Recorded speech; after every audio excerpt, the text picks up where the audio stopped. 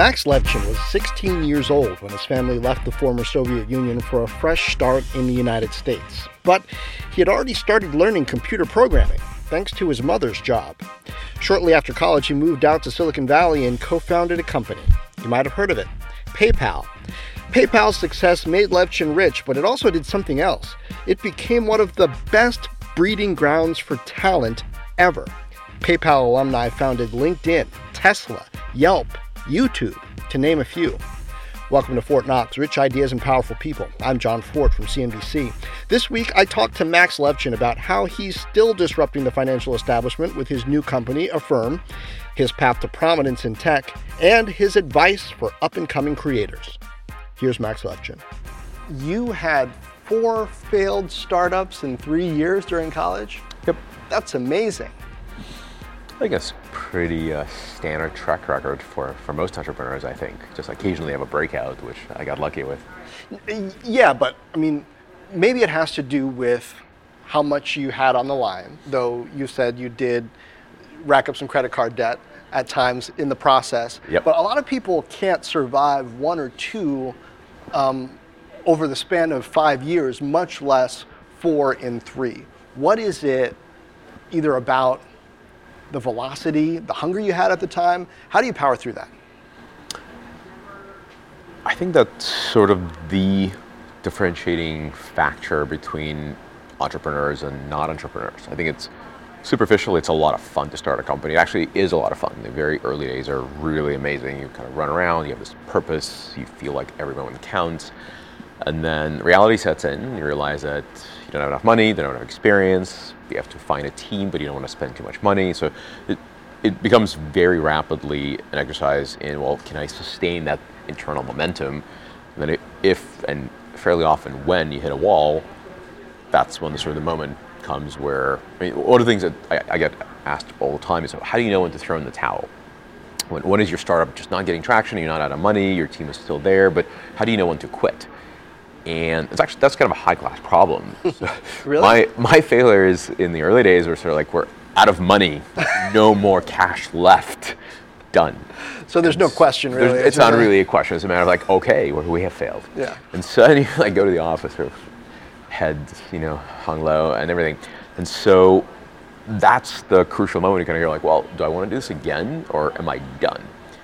And I actually remember vividly one of my earliest co-conspirators sort of walked in the office one day. We actually hadn't failed yet. And he just broke down and there was kind of a between sobs and words, he essentially said, I can't do this. The stress of running a startup, and we were already kind of on our way down, so it was clear where we're headed, but like, I can't do it. I gotta leave. And he just kind of picked his stuff up and left. And I didn't really figure out what he felt until we actually properly failed. But that day I was like, what do I want? What's the sort of inner purpose? Has it gone? What do I want to do with myself? I'm like, basically, I can't wait to do it again. Like, I have to do this. And so after that, I never suffered from this notion of like, oh, gosh, do I do this again or not? It was very much a try again. It's like, this is what I am. This is what I do. So I'm going to roll that boulder up the hill, and eventually it's going to stay. Exactly. I think I'm very lucky in that sense. I've never had a moment's doubt that one day it'll work out, and I just have to keep trying. PayPal. I'm sure you've told the story many times, but a lot of people haven't heard it. How did that initially come together? The idea behind what PayPal actually was changed several times. What was the first idea, and how did it come together? So Peter Thiel and I had what turned out to be a fateful breakfast at a sadly now closed restaurant in Palo Alto, where I just moved to Silicon Valley from University of Illinois and met this guy pretty randomly. Said, these 2 startup ideas I'm going to pitch both of you on, and you tell me which one is better. The year was? This is 1998. This is late July 98. And this is the time when if you met somebody randomly in Palo Alto, you pitched each other startup ideas. Pretty much. Yeah. It was like the form of nerd courtship. Yeah. And so I said, well, I have this idea and this idea. And one idea was something like a competitive intelligence agency for the web, which at the time, in 98, the web was small enough where you could actually just kind of scan for advertisement and say, here's what your competitors are doing online. Now I hear it's a big business, but back then it actually made no sense. And the other one was I did the cryptographic research in college. So before crypto was about currencies, it was just, in my mind, still is about math and secret codes and breaking them and making them. And so that's what I wanted to do one day. And so I was between one dead startup and I thought maybe it would be another. So I said, hey, Peter, I have this competitive intelligence idea and this other, add cryptography to handheld devices, which at the time meant Palm Pilot. So right. No communications, no nothing, just a thing in your hand that you can take notes on. And for whatever strange reason, he said, oh, that business idea with competitive intelligence and selling information, that's bogus. Tell me more about this cryptography added to handheld devices. And that was the very original thing that caught his mind and was bubbling up in mine. And we started the company, or initially he said, I will invest. And then over the next couple of months, I sort of made it my mission to convince him to actually start it with me. In December of '98, he finally sort of relented and said, fine, I'll put my investment career on hold, go be a co-founder with you. And by then, we'd already figured out that just building sort of this abstract notion of cryptographically secure handheld devices with no communications and therefore no actual need for security may or may not be useful. But we'd been iterating on this notion of, well, what if you add security to information that is stored on your handheld devices? Well, what if that information is financial information? And then what if we started encrypting IOUs and giving each other information about who owes whom what? And one last leap was, well, instead of sending around IOUs, let's just send money. And then the final blow, I really wanted to work on handheld devices, and Palm Pilot was kind of quintessential to this idea. And then we built a demo that didn't require a handheld device, just go on the web and try it. And that grew far faster than the handheld device version. It took me about a year to let go of my handheld dream, but that's what PayPal became. Why Peter Thiel? I'm sure you met a lot of people when you first moved out. I mean, young guy, fresh out of college, nerd. You're in nerd heaven, right? On the peninsula in the Bay Area. What stood out about this guy? So there are two things about Peter that were true then and still true now. He is incredibly bright, and he has sort of an intensity about his intellect that is really captivating. Where you talk to him, he's fundamentally excited about ideas. So when you sit down and talk to him about anything, like doesn't matter whether it's biosciences or conquest of Mars or payments, he gets extremely engaged. And he is very smart, and so you feel like the depth of the conversation has just gone several notches up. And so it's exciting to talk to somebody that smart who is that interested to talk to you. Then as you get to know him a little bit more, he has this inherent ability, which I think comes from sort of the first point, to bring out your best capabilities. So as an engineer, I love solving problems. So bring me a hard challenge, I'm gonna go at it. And the reason we made such a great co-founding team, the reason I think that PayPal succeeded in many ways was because Peter has this ability, as he engages with you and your brain, to dig deeper into what you can do. Like, here's a really hard problem. Can you solve it? Can we solve it together? Can we make it even more compelling, even better, even more interesting solution? And so I'm not sure he's ever taken a management class in his life because he occasionally can be all kinds of challenging to work with, but he's brilliant at extracting the very best work from the people that he surrounds himself with. And so as soon as I met him, I was like, this guy, I know he will inspire people to follow him into battle. And so I was very excited to do something with him. PayPal, huge success, not only in the company itself, but in what probably says more about what it was in the number of entrepreneurial efforts spun out by the people who were there. You can look at YouTube, you can look at Yelp, you can look at LinkedIn, you can look at Tesla. I mean, I'm talking about Reid Hoffman, Elon Musk, all kinds of people coming out of that company. Let's talk about what you're working on now. First, Affirm, because you're the CEO there. You've launched some new features heading into the holiday season. Here's a company that's approaching loans in a different way and kind of trying to disrupt the credit card system that people are paying so much for. Why is this important for the age that we're in right now, and how much has risk started to increase as interest rates have started creeping up for you? Right. So first of all, the impetus for Affirm and sort of why that now. I think during PayPal, we've looked at the credit card world as an enabler to what we're doing. So we were trying to create a payment infrastructure for the web. Credit cards were there providing funds, and I never really stopped to think too deeply, well, where does the money come from, who makes money when, who benefits? 20 years later, almost. Wow. Kind of amazing. Yeah. It's 20 years now, but we started a company a few years ago.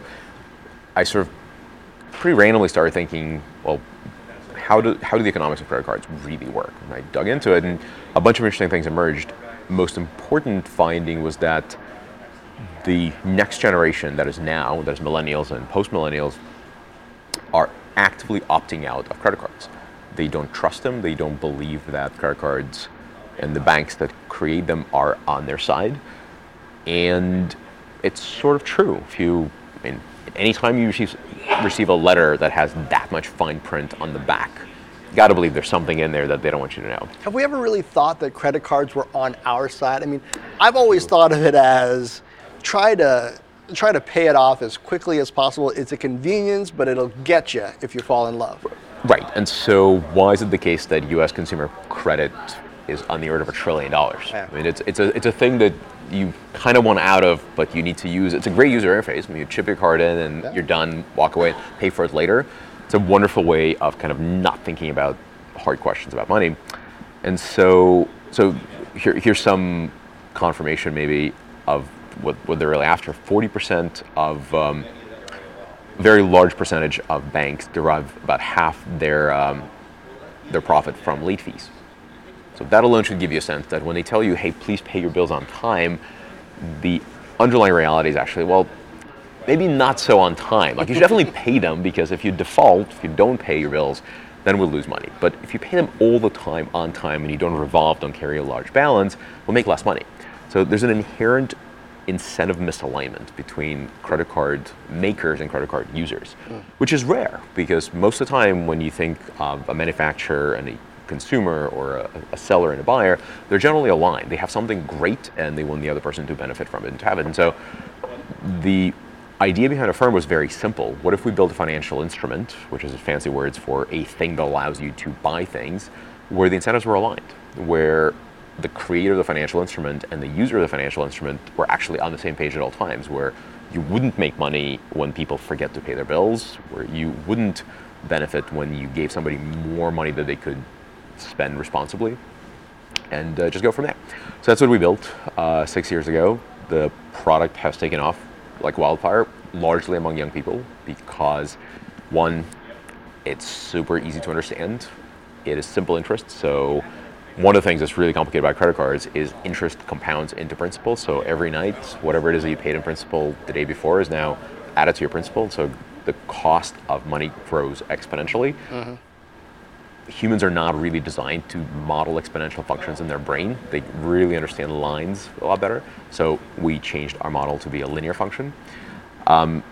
We don't charge fees of any kind, including don't charge late fees, which is kind of a controversial idea, because, well, what's the stick? You know, the carrot is we're very nice. The stick is if you don't pay on time. And I think the problem with late fees is not that they don't work as a stick. They do, and there's a value in that. But the second you start charging them, you are fundamentally misaligning yourself with the customer. Right, Because you want them to be a little late. Yeah, be a little bit late. In fact, I'll increase the late fees a little bit, because that's 100% gross margin increase in value to me. And so one day I'll figure out some clever trick to create a sort of a slap on the wrist for not paying on time, and not be motivated to grab more of that. But until we do that, I'd rather not charge late fees and stay a completely honest relationship with my customers. So I know that startups are often understandably tight-lipped about exactly what their growth rate is, how well they're doing. Affirm almost sounds too good to be true, to the point where the incentives are aligned, you're not charging late fees. That scares me. I've been in the business a while. I get a little cynical. How well are you doing? Is this really going to work long term? I think Give me a growth figure. So we've doubled or better every year of our existence. From a small base, of course, but at this point we're well into billions. of money lent. So this is a real lending operation. You can't be lending $1 billion or 2 or 3 a year and sort of keep it as a house of cards. So it's a fairly robust business in that sense. But if I were in your seat sort of grilling this overconfident CEO, I would say, well, but there hasn't been a recession. Well, let's see what happens to you guys when the economy starts hitting rock bottom. And that would be the correct question to ask. So the answer within the extent of what's known now is the team we've built, the experience we've all had going back 20 years. A lot of us came from PayPal and sort of lived through '08 in various roles. We know risk management. We know how to underwrite. We take ourselves through the same exact rigors that large regulated banks do. So we do our own stress testing and have our own credit committee meetings and sort of look at risk management very, very seriously. That's a good fire drill. We'll find out just how well we are prepared as the economy starts really turning. But so far, so good. We've grown really, really well. We have millions and millions of customers. Our net promoter score is 83. Which for financial services companies, I think... and for those who aren't familiar, a net promoter score is basically when you ask people, would you recommend this to a friend, which is a better indicator than just asking people, do you like it or not? Right? Exactly. And it's a fairly draconian score, too. If you score 6 or lower, if I remember correctly, you get points taken off. So it's not a score that you just get pluses every time somebody says yes. Somebody says, nah, on a scale from 1 to 10, it's more of a 6. The score gets lowered. So ours is quite high. I believe it is the highest in financial services. Most banks that make credit cards enjoy net promoter scores in the 1s and 2s, literally. Not in the 10s, like 1 or 2. Mm-hmm. So we're full 80 points above them. Some are negative, but again, ask me again after the next recession recovers, then we'll really know we stood the test of time. Why are you still starting stuff, funding stuff? I mean, we talked about when you were in college, 4 startups in 3 years, they failed, you felt like this is what I am. But you sold Slide to Google, PayPal worked out. You don't have to do this anymore, not in an operational role. Mm-hmm. So what keeps you doing it? Just love it. So there's not really a better answer. Yeah.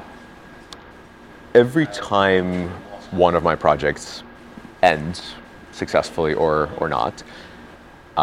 Since PayPal, I have both been recruited by and contemplated seriously going over to the dark side, that is sort of not operating, basically investing or being an operating partner somewhere. I expected you to, when you said the dark side, I expected you to say a big established company. No, that's pretty unlikely to happen, although... Too dark. No, it's lack of control. One of the sort of difficulty of being an entrepreneur, especially a long time one with reasonable amount of success, is to get used to calling the shots. So you really want to be the guy in control. And one of the things that I learned during the eBay acquisition, so as we got acquired, eBay actually made it no bones about the fact that they're completely okay with the management team leaving. And at the time, it seemed to be like a terrible miscalculation. Like, look, we have a bunch of young, smart, aggressive, ready-to-go execs, and yet eBay team was like, no, it's fine, you can go. And we did, and at the time it seemed like a terrible mistake. But in retrospect, I understand why. They knew how the movie ends. You become fidgety. You can't really not be in control after you have been in control for so long. So, but having said that, for example, Slide that ended up at Google, if you're going to work for a large company in America, that's one great company to work for. So I have nothing bad to say about my experience there. But the dark side, at least in Silicon Valley lingo, is traditionally the investment side. And I contemplated a career in venture, and I invest plenty, still sort of as an angel, and I really enjoy the mentoring part that comes with it. But there's nothing that replaces that sort of first office, figuring out who's going to sit where, sort of how do you motivate people to go to battle every day? How do you explain your screw-ups? How do you sort of deal with even the nasty parts are still fun, because that's when the bonds are really forged in the teams. And Affirm is especially cool because it's sort of the Silicon Valley answer to Wall Street. One of the things that's really interesting about Silicon Valley is, and in a current sort of a tech backlash notwithstanding, I think we still have a near monopoly on amazing things, like truly amazing things to work on. If you're a young person, straight out of college or straight out of first job, you're coming into Silicon Valley, the opportunities are not just wow, make a lot of money, change the world. They're very tangible. Like, let's build a flying car. A lot of people don't get this about Silicon Valley. But I lived out there for 14 years, from late 99 until about 5 years ago. And there's always been this talk about, oh, they're building another Silicon Valley over here or over there, or, you know, they've got this piece, the investors, and that piece, the university system, right? So they can build a Silicon Valley. But exactly how many things it takes to create that environment, from the weather and the mythology and the higher education system and the investors and the large existing companies that are constantly spinning out talent that want to start their own thing, and then just the convergence of immigrants who feel welcome. There is nobody who's like old money Silicon Valley that runs the place. I mean, that's really hard to replicate, right? Yeah, I think that's, I think it's very, very slowly shifting, but it really is kind of the layers of tree growth, to think up a metaphor, that really exactly what you said, that you have these overlapping generations of people that build great companies, become big companies, go into big companies through acquisition, spin out teams that look back and say, I want to be just like that person who recruited me, who shaped me, who mentored me. And of course, that person is ready to invest because they know exactly what that story looks like. And so there are many overlapping layers of Silicon Valley, including the mythology, where people retell these amazing stories that shape, broke or made a company. I think, any number of places in the world could eventually get there, but Silicon Valley is, call it 70 years old. And that's, 5-10 generations of people that have that shared history. That's very, very hard to replicate. I think it's more likely there'll be an answer to Silicon Valley somewhere where it's being built and built as such right now, 100 years from now, than 10 years from now, assuming it's successful. We were talking earlier, you are, I think, the 4th or 5th entrepreneur who was born in the Soviet Union, came to the US, and has made good, that I've had on Fort Knox. Kirill Tatarnov, Vlad Shmunis, Rob Bernstein, and there's probably another one I'm forgetting. But talk about your origins. What are your earliest memories before, as a teenager, about 16 years old, moving to the U.S.? I have vivid memories of the old country. I was old enough to remember. I was born on Lenin Street. I'll give you a Lenin Street. Lenin Street, number 66, a kind of a pasty yellow building to keep it PG as far as colors go. It's a 5-story building on a corner of a fairly nice part of Kiev, which is the capital of Ukraine, was at the time capital of the Ukrainian Republic under the Soviet rule. My parents were engineers, my grandparents were scientists, sort of grew up in a family that basically elevated science and education to the highest possible pedestal. It was very important for my parents and my grandparents that I go get at least one degree, more would be preferable. And then went to one of these tracked programs for sort of smarter kids. The big sort of explosive, literally, point of my childhood was a sort of punctuation of the Chernobyl power station blowing up. Wow. So 90 miles away. About 90 miles north of where I lived, there was a real-life nuclear accident. And my mom basically threw me and my brother on a train and sent us down south. Actually, completely apropos nothing. Northern California is experiencing basically as close as we've ever gotten to a natural disaster with the crazy fires up north. My mom called me and said, do you remember when we put you guys on a train to go to Crimea to get out of Kiev during the Chernobyl accident? I said, yeah, I don't think it's quite as bad in San Francisco, but the memory is very vivid. I spent a year and a half away from the capital, sort of on the periphery of Ukraine, which is now, of course, occupied by Russia. And kind of roughly around that time, my parents told me, kind of not directly get used to moving, but this may not be the last stop in our travels. were going to try to leave the country permanently.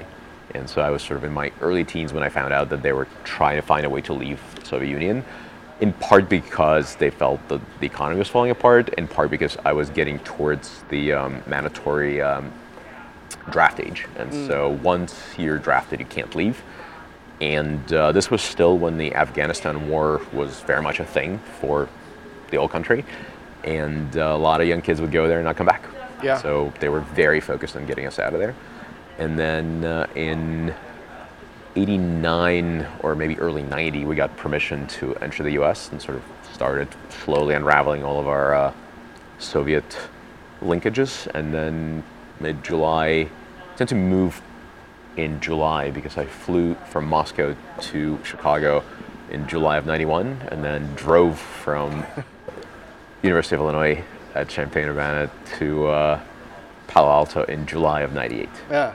So the family of 5 moves to the U.S. with $600 between you. That's right. And your parents are doing what? Well, on day one, nothing. My dad basically struggled to figure himself out in this country.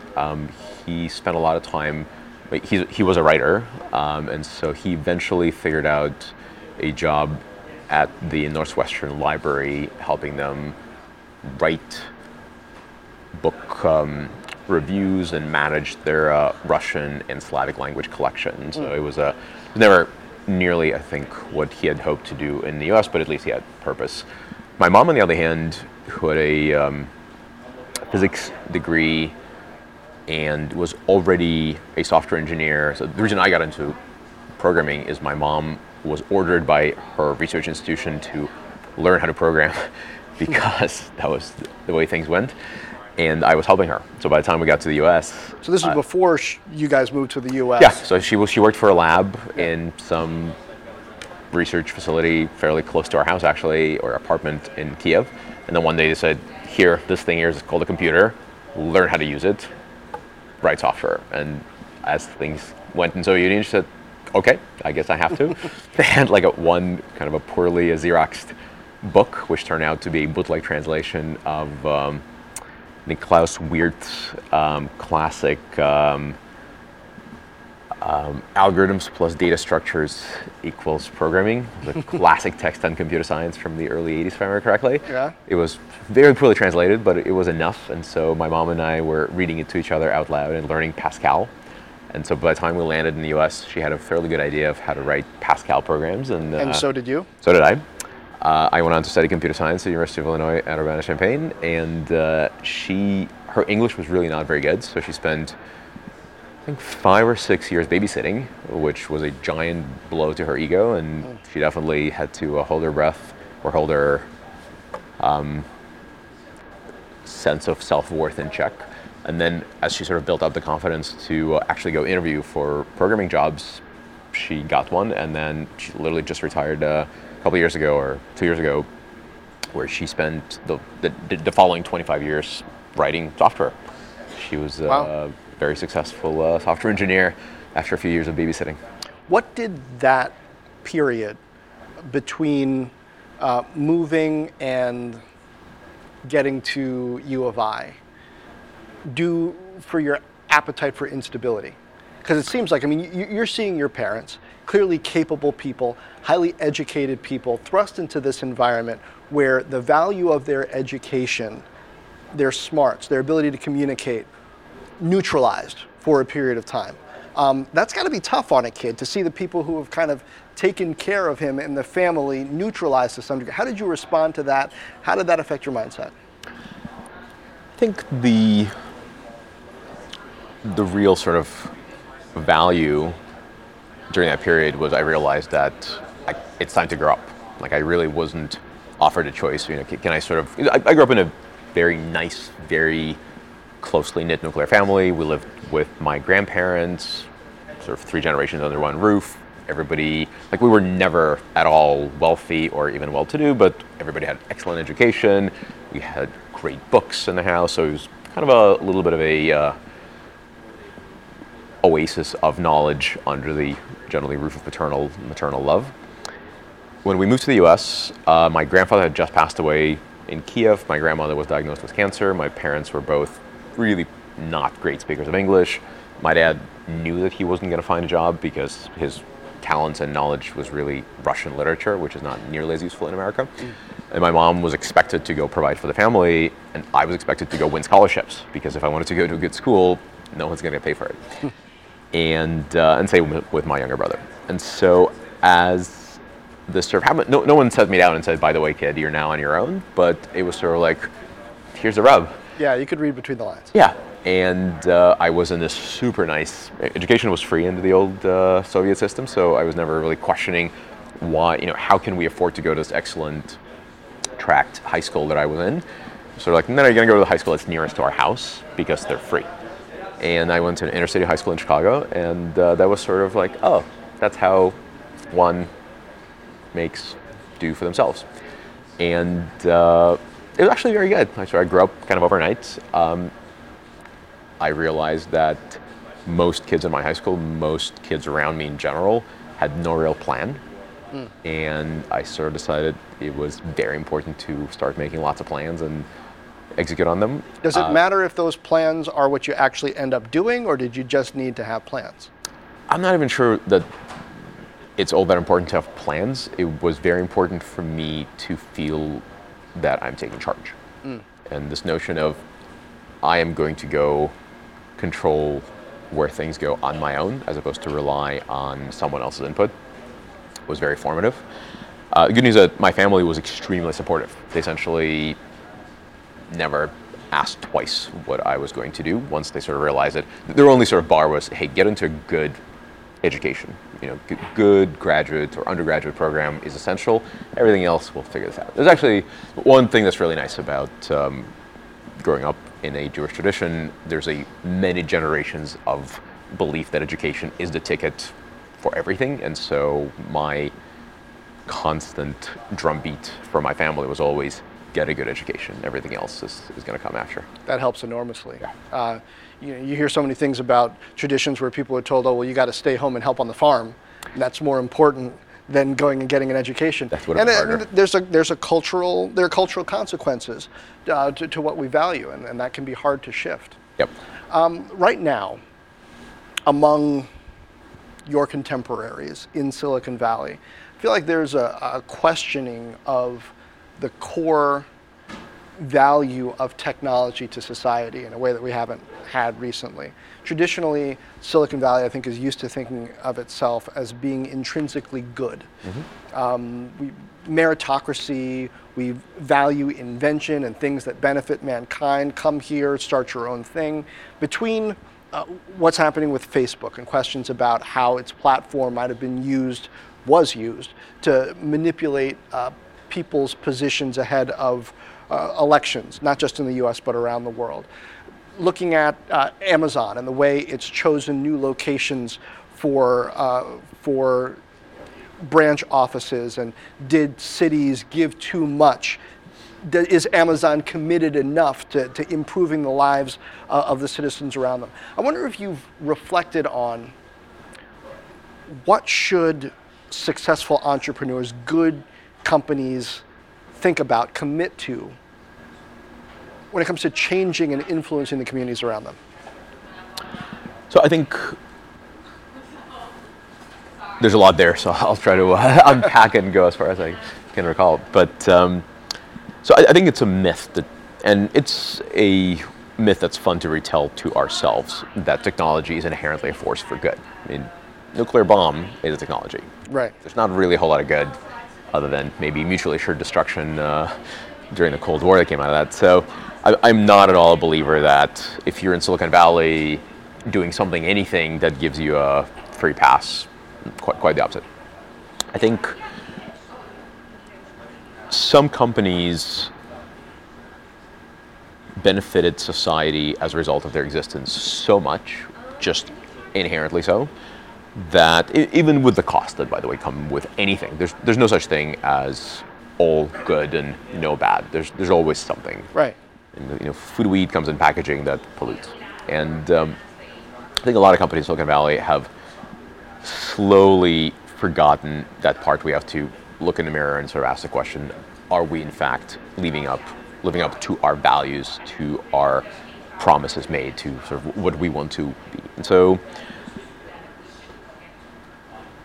at Affirm, it's actually been relatively easy because we founded the entire company around this notion of we want to shine a light, bring transparency, be the honest actor, provide an alternative to the opaque, money-grubbing, frankly, world of these banks that create products that are meant to help you consume without internal personal accountability. Mm-hmm. So it's been, I would say, relatively stay the course for us as these wake-up calls keep happening. So we have our walls covered in our core values as a reminder that we must live for the mission, by the rules that we've created for ourselves, and we take it very seriously. An all-hands meeting doesn't go by that somebody doesn't ask a hard question, which, as a CEO, as a management team, I welcome, because we want to make sure that we're holding ourselves accountable as we possibly can be. What kinds of hard questions do you get? All sorts of really interesting stuff.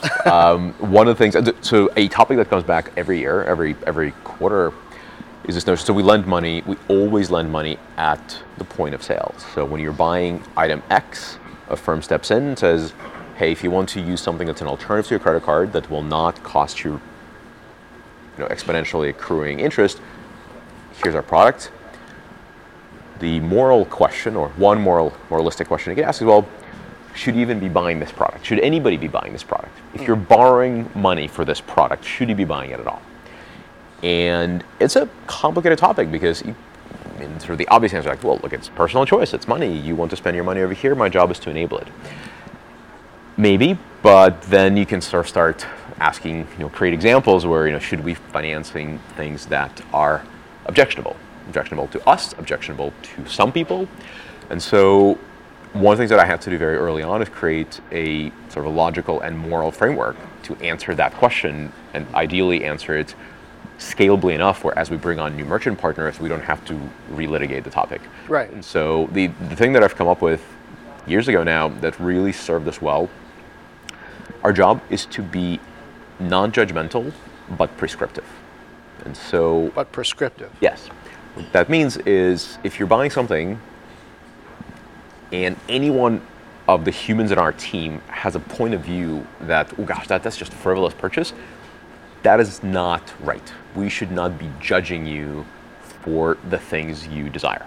Right. Now, if you can't afford it, and we see in the information that we take from you or get from you as we make the underwriting decision that you cannot afford this loan, you cannot afford this transaction, it doesn't matter how morally elevated that purchase is, it is our responsibility to tell you, do not borrow money. This is a bad idea, you're gonna end up in debt, we're gonna eventually have to tell the credit bureaus that you have gone to default, we believe that you're not capable of servicing this loan, please don't borrow money. We won't lend to you, but we recommend you don't go anywhere else.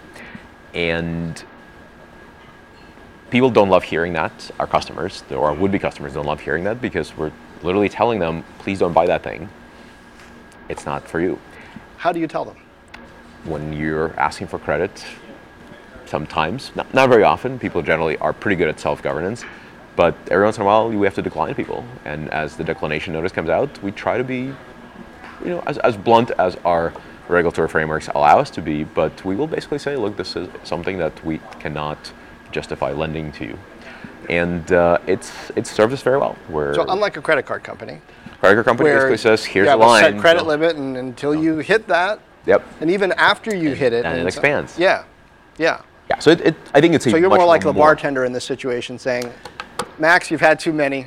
Yeah, there's a little bit of that. But I think the bartender never tells you what to drink or what not to drink. Right. They just tell you, look, it's about time. Yeah. But we really take our responsibility towards morality of our business very, very seriously. And that also what makes us so attractive to our employees. So people that come to join us are the kids, and our employee base is very young, and I'm now not so young, so I can almost without exception call them some young people.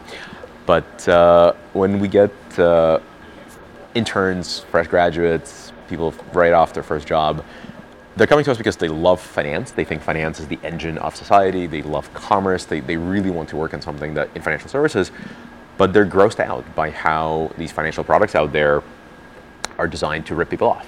So they're looking for an alternative, and what they see at Affirm, they understand that what they see is what they get. This really is a moral company. We are trying to build something that is better for people, and it does sound a little bit too good to be true, but we take great pains to stick to our plan that we've had since day one. And so we're very successful attracting really smart, really young, idealistic people that want to work on financial services. So that's been great for us. I think Silicon Valley is back to sort of the original question, is going through a little bit of a reckoning where some companies like Affirm are saying, hey, we've always had a true north. It's a good time for us to be employers because people come to those companies more. They want to work for companies with a true north. Mm-hmm. The ones that thought they did but lost it, or maybe have not been able to communicate it all the way down as well as they should, or the ones that never had it are scrambling to recreate that sense of true mission and the ability to frankly say no to certain things, even if those things are very profitable. And one easy way, I think, for companies to sort of get there fast is to just exercise extreme transparency. Like one of the things that we've done from day one at Affirm, every time we have a board meeting, either the day before or the day after, we take the entire company, since we had 5 people to now 500, the entire company gets to see exactly what we're telling our directors. Our board gets a full accounting of what I think is going on. Exactly what you're telling the directors. Mm-hmm. You're going to be able to keep that up? Hope Can you so. Imagine if all of Facebook was seeing exactly what Mark Zuckerberg and Sheryl Sandberg I'm were sure showing at the directors? some point we're going to have to deal with the fact that some people are, through regulatory requirements, are not allowed to see certain things. Right. But I think you just want to err on the side of being as transparent as possible. Certainly the color commentary that I delivered to the board, saying here's what's going well, here's what's not going well, we are getting beaten up here and we're doing well there. I think the company really appreciates that, and that is what enables people to ask tough questions. Or say, well, we're doing well here, have we considered the moral implications? And I think that's exactly the dialogue you want, and you want me and executive team sort of, wow, that's a tough question, versus having to dig out from a pile of bad press. Yeah. So I think that's the way we've done it, and feel very good about that. But I think many companies in Silicon Valley are trying to figure out how to reinvent that sense of transparency. I'm John Fort from CNBC, and this has been Fort Knox, Rich Ideas and Powerful People. Subscribe wherever fine podcasts are distributed. Check out the reviews on iTunes. Leave me a note. Subscribe to the Fort Knox series on LinkedIn. That's a brand new and great way to keep up with the trends I'm seeing both on this Fort Knox show and in my other work on CNBC. And that's also the best way to be in touch with me. Leave a comment on that series. Also, subscribe to the Fort Knox channel on YouTube. FortKnox.com/YouTube. Matter of fact, you can go to YouTube now and see video of this very conversation. Or you can go to the CNBC apps on Apple TV or Amazon Fire TV and find Fort Knox in the featured area. Meanwhile, share this, tell a friend, drop me a note on LinkedIn, Facebook, Twitter, YouTube, or FortKnox.com. And as always, thank you for lending an ear.